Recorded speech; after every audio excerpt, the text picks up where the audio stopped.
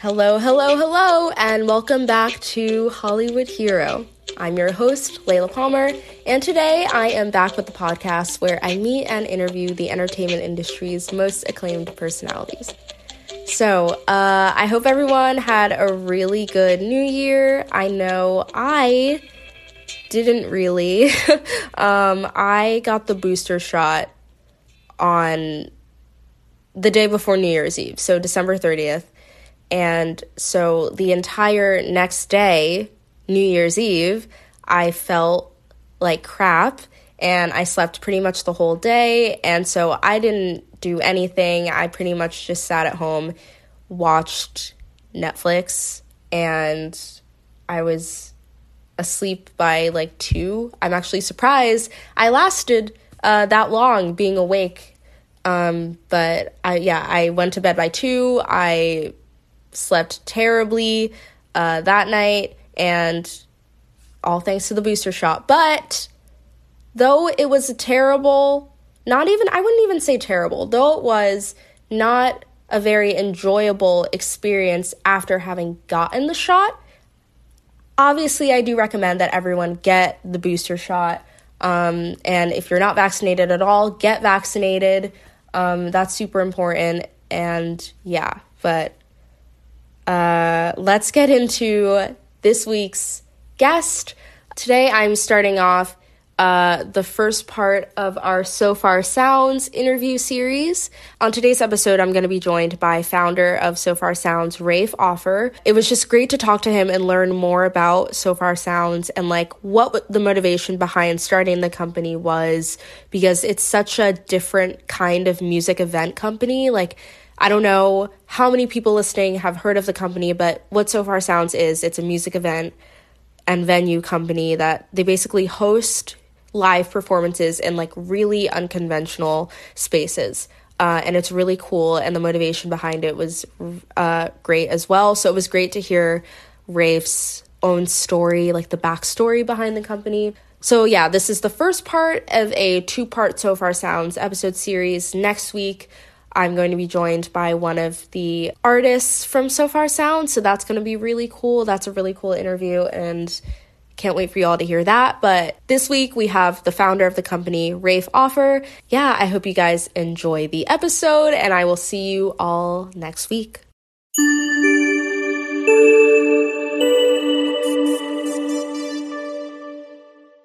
Okay, so I'm here with Rafe Offer, founder of So Far Sounds. Thank you so much for joining me on the podcast today. Welcome. Thank you so much, Layla. My pleasure. Yeah, of course. So before we get started, get into all of the nitty-gritty on what So Far Sounds is and why you started the company, can you tell me a little bit more about who you are and what you do? Sure. So I am from Chicago and bopped around the US, East Coast, West Coast, South for a while, working for big companies before moving with my wife and dogs to London as a little bit of an adventure, where I stayed a little longer than I thought I would because it's a great city, and had more dogs and 2 kids, and that's where I'm talking to you from. Great. So you're in London. I'm very jealous. I've never been to London. It's a very cool city, like you said. So I hope I can go there someday. Well, you now have a new friend here, so we'll definitely make sure you have a good time when you do come. Yeah, awesome. And like you said, you are the founder of So Far Sounds. Do you mind going into detail about why you started the company and how that came to be? Sure. So I'm not a musician. I'm just a big fan of music. And one night, about 11 plus years ago, I was in a bar with 2 friends, just hanging out, listening to a band called the Friendly Fires, who were kind of blowing up over here. But it was in a really intimate space. And as a fan, I like to, lean in and enjoy the music. But I was shocked, as were my 2 friends, that, we really couldn't even hear this band that is already loud, because literally half the room was talking. And then a few people were taking pictures or texting or going over the bar, and the bar noise was loud. I was just kind of thinking, what's wrong with this picture? You go to any other form of culture, like a movie, or let's say the opera, and people are respectful, but we couldn't even hear the music that we had paid for. And even the other people who paid just didn't care. So that just frustrated us. So we're just like, we got to figure something else out. And I definitely think Sofar Sounds is a perfect alternative to that. Do you mind going into detail about how Sofar changes that setting into something a lot more accessible for people who want to actually go to shows and enjoy the music for, what it should be? Well, thank you for that, first of all. And I guess to continue the story, we're like, let's put on a gig in one of our houses, and end up being my house. And let's just ask people to come sit on the floor and not talk. Now, that doesn't mean you can't sing along, clap along, cheer, whatever. But it was just about being focused. And we did one, we did another one, we did a third. And the thing we started to realize was having people in a small space, emphasis on small or intimate, like 100 people or less, and having them just focus and put their drinks away, their phones away, and just almost like a Zen thing, a meditative thing, or however you look at it, just a real intent on listening to the music. That helped us and the others who came really enjoy the experience people told us at another level from the typical experience that I was describing earlier. And then we did other things, like we decided not to announce who the bands or musicians were, because that then allowed people to discover new music and also not come only for one act and then talk throughout the quote unquote support act or the act after that. By doing it also in a secret location, we were just trying to make it a bit of a surprise and also take away the normal rules that apply when you go to a quote unquote normal gig. Not to mention have nicer toilets and a different environment. So we wanted just to have an intimate gig. And what ended up happening with all that is it started to build a community, and people wanted to come back and enjoy that vibe that I was describing. And then the final thing I'll say was the bands loved it. They just came and said, look, we'd never played a gig where people were so focused on our music, especially when it was a new act, which we still do today mostly, and people didn't know our music, but they actually listened. Right. I love the idea of not announcing who the artists and bands are before the show, because like you said, people will want to go for just one person and then, not be super interested in the other performers. And so I really like that aspect of it. But my next question was going to be, how did Sofar go from just being in London to being a global company now in more than 300 cities, which is incredible, by the way? Thank you. It's kind of surreal for me. We did it it happened because London is a city where a lot of people come through, and people would come to the first few events here and then say, well, I'm going back home to fill in the city. And they'd say, it'd be nice if there was a similar vibe here in Paris or Madrid or New York. And I just said, well, there's no reason not to. And I would just say, you can create your own thing. And people just started to say, well, we'd love to be part of whatever this community is you're building. And so what happened in the first few years, and still happens, is people would go back to their city after experiencing it in one of the cities we're in and say, what do I need to start it here and be part of this community? And I just said, just call it Sofar if you want, and make sure that all those things that we are doing around respecting the music happen in your city. The real answer is it was a lot of late nights, a lot of calls. Skype was bigger then. Now it's Zoom, whatever the format is. I just was really excited to allow people to do the same thing wherever they wanted to. And then the artists started to say, hey, if I'm traveling to another city, let's say Philadelphia, do you have Sofar there? And if we didn't, we'd try to get it going. And then it allowed musicians to have a warm welcome and that vibe wherever they traveled. And it just sort of steamrolled. And I didn't get much sleep for about 5 years, but uh, that's kind of what happened. Yeah. And you mentioned SoFar Philadelphia. SoFar Philadelphia is actually the SoFar city that I am most familiar with because I am based out of Philadelphia. I've been to about 2 or 3 different SoFar shows Mm, in Philadelphia, I think. And mm, I've also been to other live shows that are not SoFar in Philadelphia. And comparing them, I mean, it's almost so hard to compare them mm. because they're so vastly different types of atmospheres. But I so much prefer being at a SoFar show because not only do I get to discover new music that I would never really listen to or seek out on my Mm. own, and then afterward I listen to these new artists and discover a new sound for myself that I never thought I'd be interested in, and then it's just a way more positive atmosphere that I enjoy for myself. So I definitely way more prefer the SoFar vibe than a regular live music, what's it called, event. Yeah, like That's a yeah. traditional event. Yeah, Yeah. yeah. And another question, how do you think SoFar sounds and this new concert venue that you've created with the company, how do you think that's impacting the live music and concert industry? Sure. So first, let me make something clear. We didn't invent a gig, in a living room or intimate space. It's been going on for centuries. And I just sort of did this in a way that was selfish to myself because I wanted to hear music in the way you so eloquently just described, in a different sort of environment.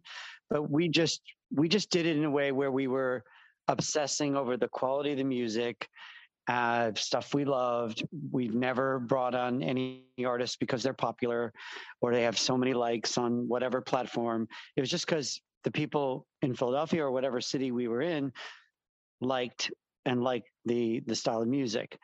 And I would say that then the thing that we did that was a little different was we made it global, and so we made this community. And I would say that we tried to connect the, the global community in a way that made it feel like a place that artists could go, and have a home wherever. Yeah. I had an interview yesterday Mm, with Like mm. Water, Kristen Taylor, who, Oh wow! yeah, works with SoFar. Yeah. Awesome. And she was saying how, like you said, you want the artist to feel like they can have a home anywhere in the world to play music. And she was saying a similar thing, how, all of these cities, she feels like she played in Mm, Italy. And mm. she's just like, that was one of her favorite places to play, that she wants to go back. And it's just I definitely got that from her. And so hearing you say that, it definitely seems like it's something that is probably a common thing among the artists at SoFar. So that begins to answer your question about how we make a difference. Yeah. When you have people who are super fans in any city come and an artist is unknown and then they burst out of the room spreading the word to their friends, that is a really good way to get an early fan base. And because we're now in so many cities, we know that we can get artists a gig in lots and lots of places. We do our best to pay. When I say we do our best in many cities, we're still a volunteer project, but wherever we're ticketing, we get them paid some money. We get them, early on adopter fans, and we give them a part of a community where they feel encouraged to try new things and where we hope that they can build their career and build more fans locally or wherever, like Kristen, they travel. I think also we know that this works just in terms of that early start, because we've had more than 80 musicians go on to win or get nominated for Grammys who played Wow. SoFar before they were known. And so we know that this is the kind of fan that really, you know, can help their careers, but also recognizes talent. Yeah. And that actually was one of the fan questions, which we are going to move on to now. We have some questions from Hollywood Hero listeners for you about SoFar. So the first is, how did So Far adapt to playing music or putting on shows during the pandemic? It was tough. It's tough for everybody. We kind of woke up, like the next day saying, oh, we were almost doing 1,000 gigs a month and now we're doing 0. Yeah.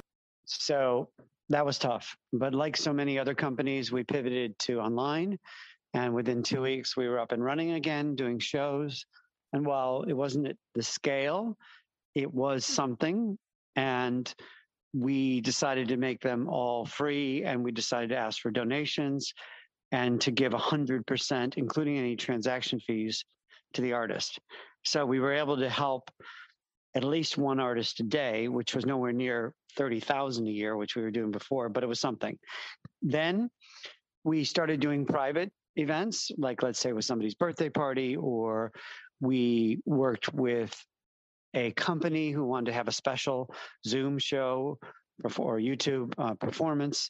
So we did that as well. And that was a way to get artists paid substantially more money and allow us to keep the lights on a bit. It was still pretty brutal. But by focusing on those things, it really helped. The final thing we did was we innovated. So we have a lot of ideas that we just never got around to because we were so busy. But when you have this great global pause, you can not only innovate and try new formats, which we'll be launching soon, but also to just make the whole process a bit better for artists and for ourselves because we had all that extra downtime. And before we talked a little bit about how So Far has an impact on artists and how being an artist with So Far can benefit artists generally. This next question pertains to that. This person said, I'm a very small artist who hasn't had any opportunities to perform live, especially due to the pandemic. Once live shows start to happen again, would So Far be a safe place to start? Yeah, I mean, that's a lovely question. And I would hope it would be yes. The reason why, first, let's use the word safe. Safe, we're being very careful with COVID regulations. All our shows at the beginning are outdoor with proper social distancing. So we're wherever we are, we're just really being very, very careful. But also, I think the question meant safe in terms of to get going. Yeah, I mean, we see ourselves as a artist discovery event and platform, and we see ourselves as a place where someone can come and play. No one knows you, and that's okay. And people lean in and they really, really listen. And we don't care, as I said before, if you're popular or not, like so many others do. And we don't ask you, God forbid, to pay. Sometimes artists are asked to pay or to bring fans to whatever bar they go to. So the fans can buy lots of drinks. We don't do any of that. We just say, just show up and we'll bring you hopefully your newest fans. So we try to make it easy. And a part of that safety is also, in a way, the safety to focus on your music, the safety to have time so that you don't have to worry about marketing your show. You just show up. Yeah. And a part of that answer was, not having to worry about bringing fans to a venue, just being able to show up and showcase your music. And this next question was, are there any artists from So Far who have become, really well known and have acquired large fan bases after having performed with So Far for a while or at all? Sure. So I will never take credit for anyone's career. We're a small part at the beginning. But I know we've been there and we've helped in our own way. I remember getting a call from a friend who's in the music business named Tom and said, I've got this 14-year-old artist, probably never played before live, maybe once. Would you put her on? He played me one of her songs. I thought it was great. We took a chance because she was really early, and that was Billie Eilish. And so I think that this sense of, so we would never take credit for her career, but we know that we were there at the beginning and we did help in a bit. We know Leon Bridges, if you know that amazing performer from Dallas, very early gig for him as well. And we made a video and I know he and his manager were very thankful for the video that helped promote him in the early days. A band over here in London, Bastille, we were really helpful for them in their early days in getting a great audience, as well as getting them their first radio play because someone from a big radio station with the BBC was in the audience. I have at least 30 other stories like that. And it's just super gratifying that we were there to help them. Yeah, I think that's pretty amazing that you have those not necessarily connections, but those stories that you were there at the beginning of those artists' careers and to see where they are now. Not that you're taking credit because you said that already, but it's still an amazing. It's totally a great feeling. Yeah. I remember when Hozier, if you remember him, he played a very early gig in Manchester for his career. And again, people exploded out and were really, blown away. There were only like 55 people there. I remember there's so many great stories, but somebody absolutely loved him, and Jose was joking with the guy and said, I love your dungarees. I still didn't figure out what that was, and the guy just took them off and threw them up at Jose, like something you might see in a stadium, but it was a tiny room, and just stripped them off and goes, here you go, here are my dungarees, you're so amazing. Wow. Just these just little gems of stories are a big part of what we get the joy from. Yeah. And I think the last question that I have from the fans is, what are the most popular so far cities, or even what are your favorite so far cities that you've seen shows?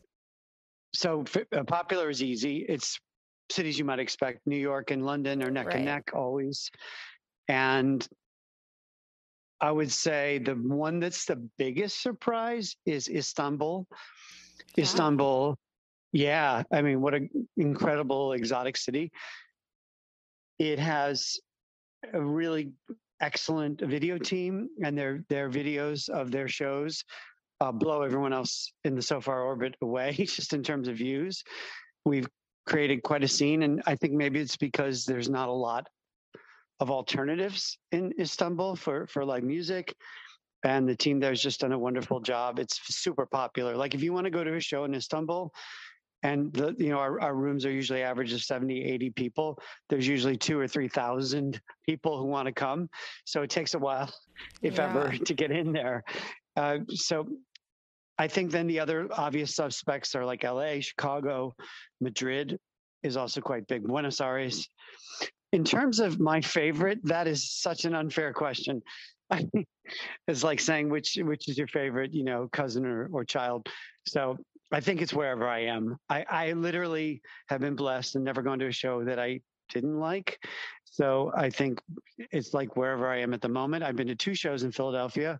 One was in a former dentist's office. It was so random and crazy cool. Yeah. And the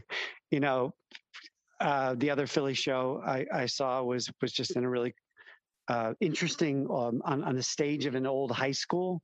So, you can just find cool stuff everywhere. Yeah, I actually was at a Philly show at, I think, probably the same dentist office you're talking about. My favorite show. So. Really? Yeah, definitely. No way. For sure. Not kidding. Yeah, so those are all the questions I had for you today. Thank you so much for that amazing interview. Did you have anything else you wanted to add about the company or about yourself before we wrap things up? Yeah, I think to everybody, just support live music. Now we've had this horrific year where musicians have had to figure out how they were going to earn a living or even eat. And I think now that we're coming back and music is coming back, and I would say that would be all culture, whether it's theater, music, anything that's been off, they're gonna need our support. And So Far's coming back. We've started our gigs again. So please come and support the artists through So Far, but honestly, through anything you can locally. Go and spend your money on tickets if you can, and support these wonderful people who really are a big part of why, at least me, I enjoy living. So that's what I'd say. So from here on out, everyone just support live music, be respectful of all performers, and that's all I had for everyone today. Thank you, Rafe, for an amazing interview. And where can the listeners find, so far on social media, you on social media, Sure. anything like that? Yeah, thank you for that. So for tickets and learning about events, it's simply sofarsounds.com, sofarsounds.com. We're then also Sofar Sounds on Instagram and any of the platforms. YouTube, we have loads and loads of content. You could go down the rabbit hole for days and days, see some amazing videos like the first Billie Eilish performance and many others.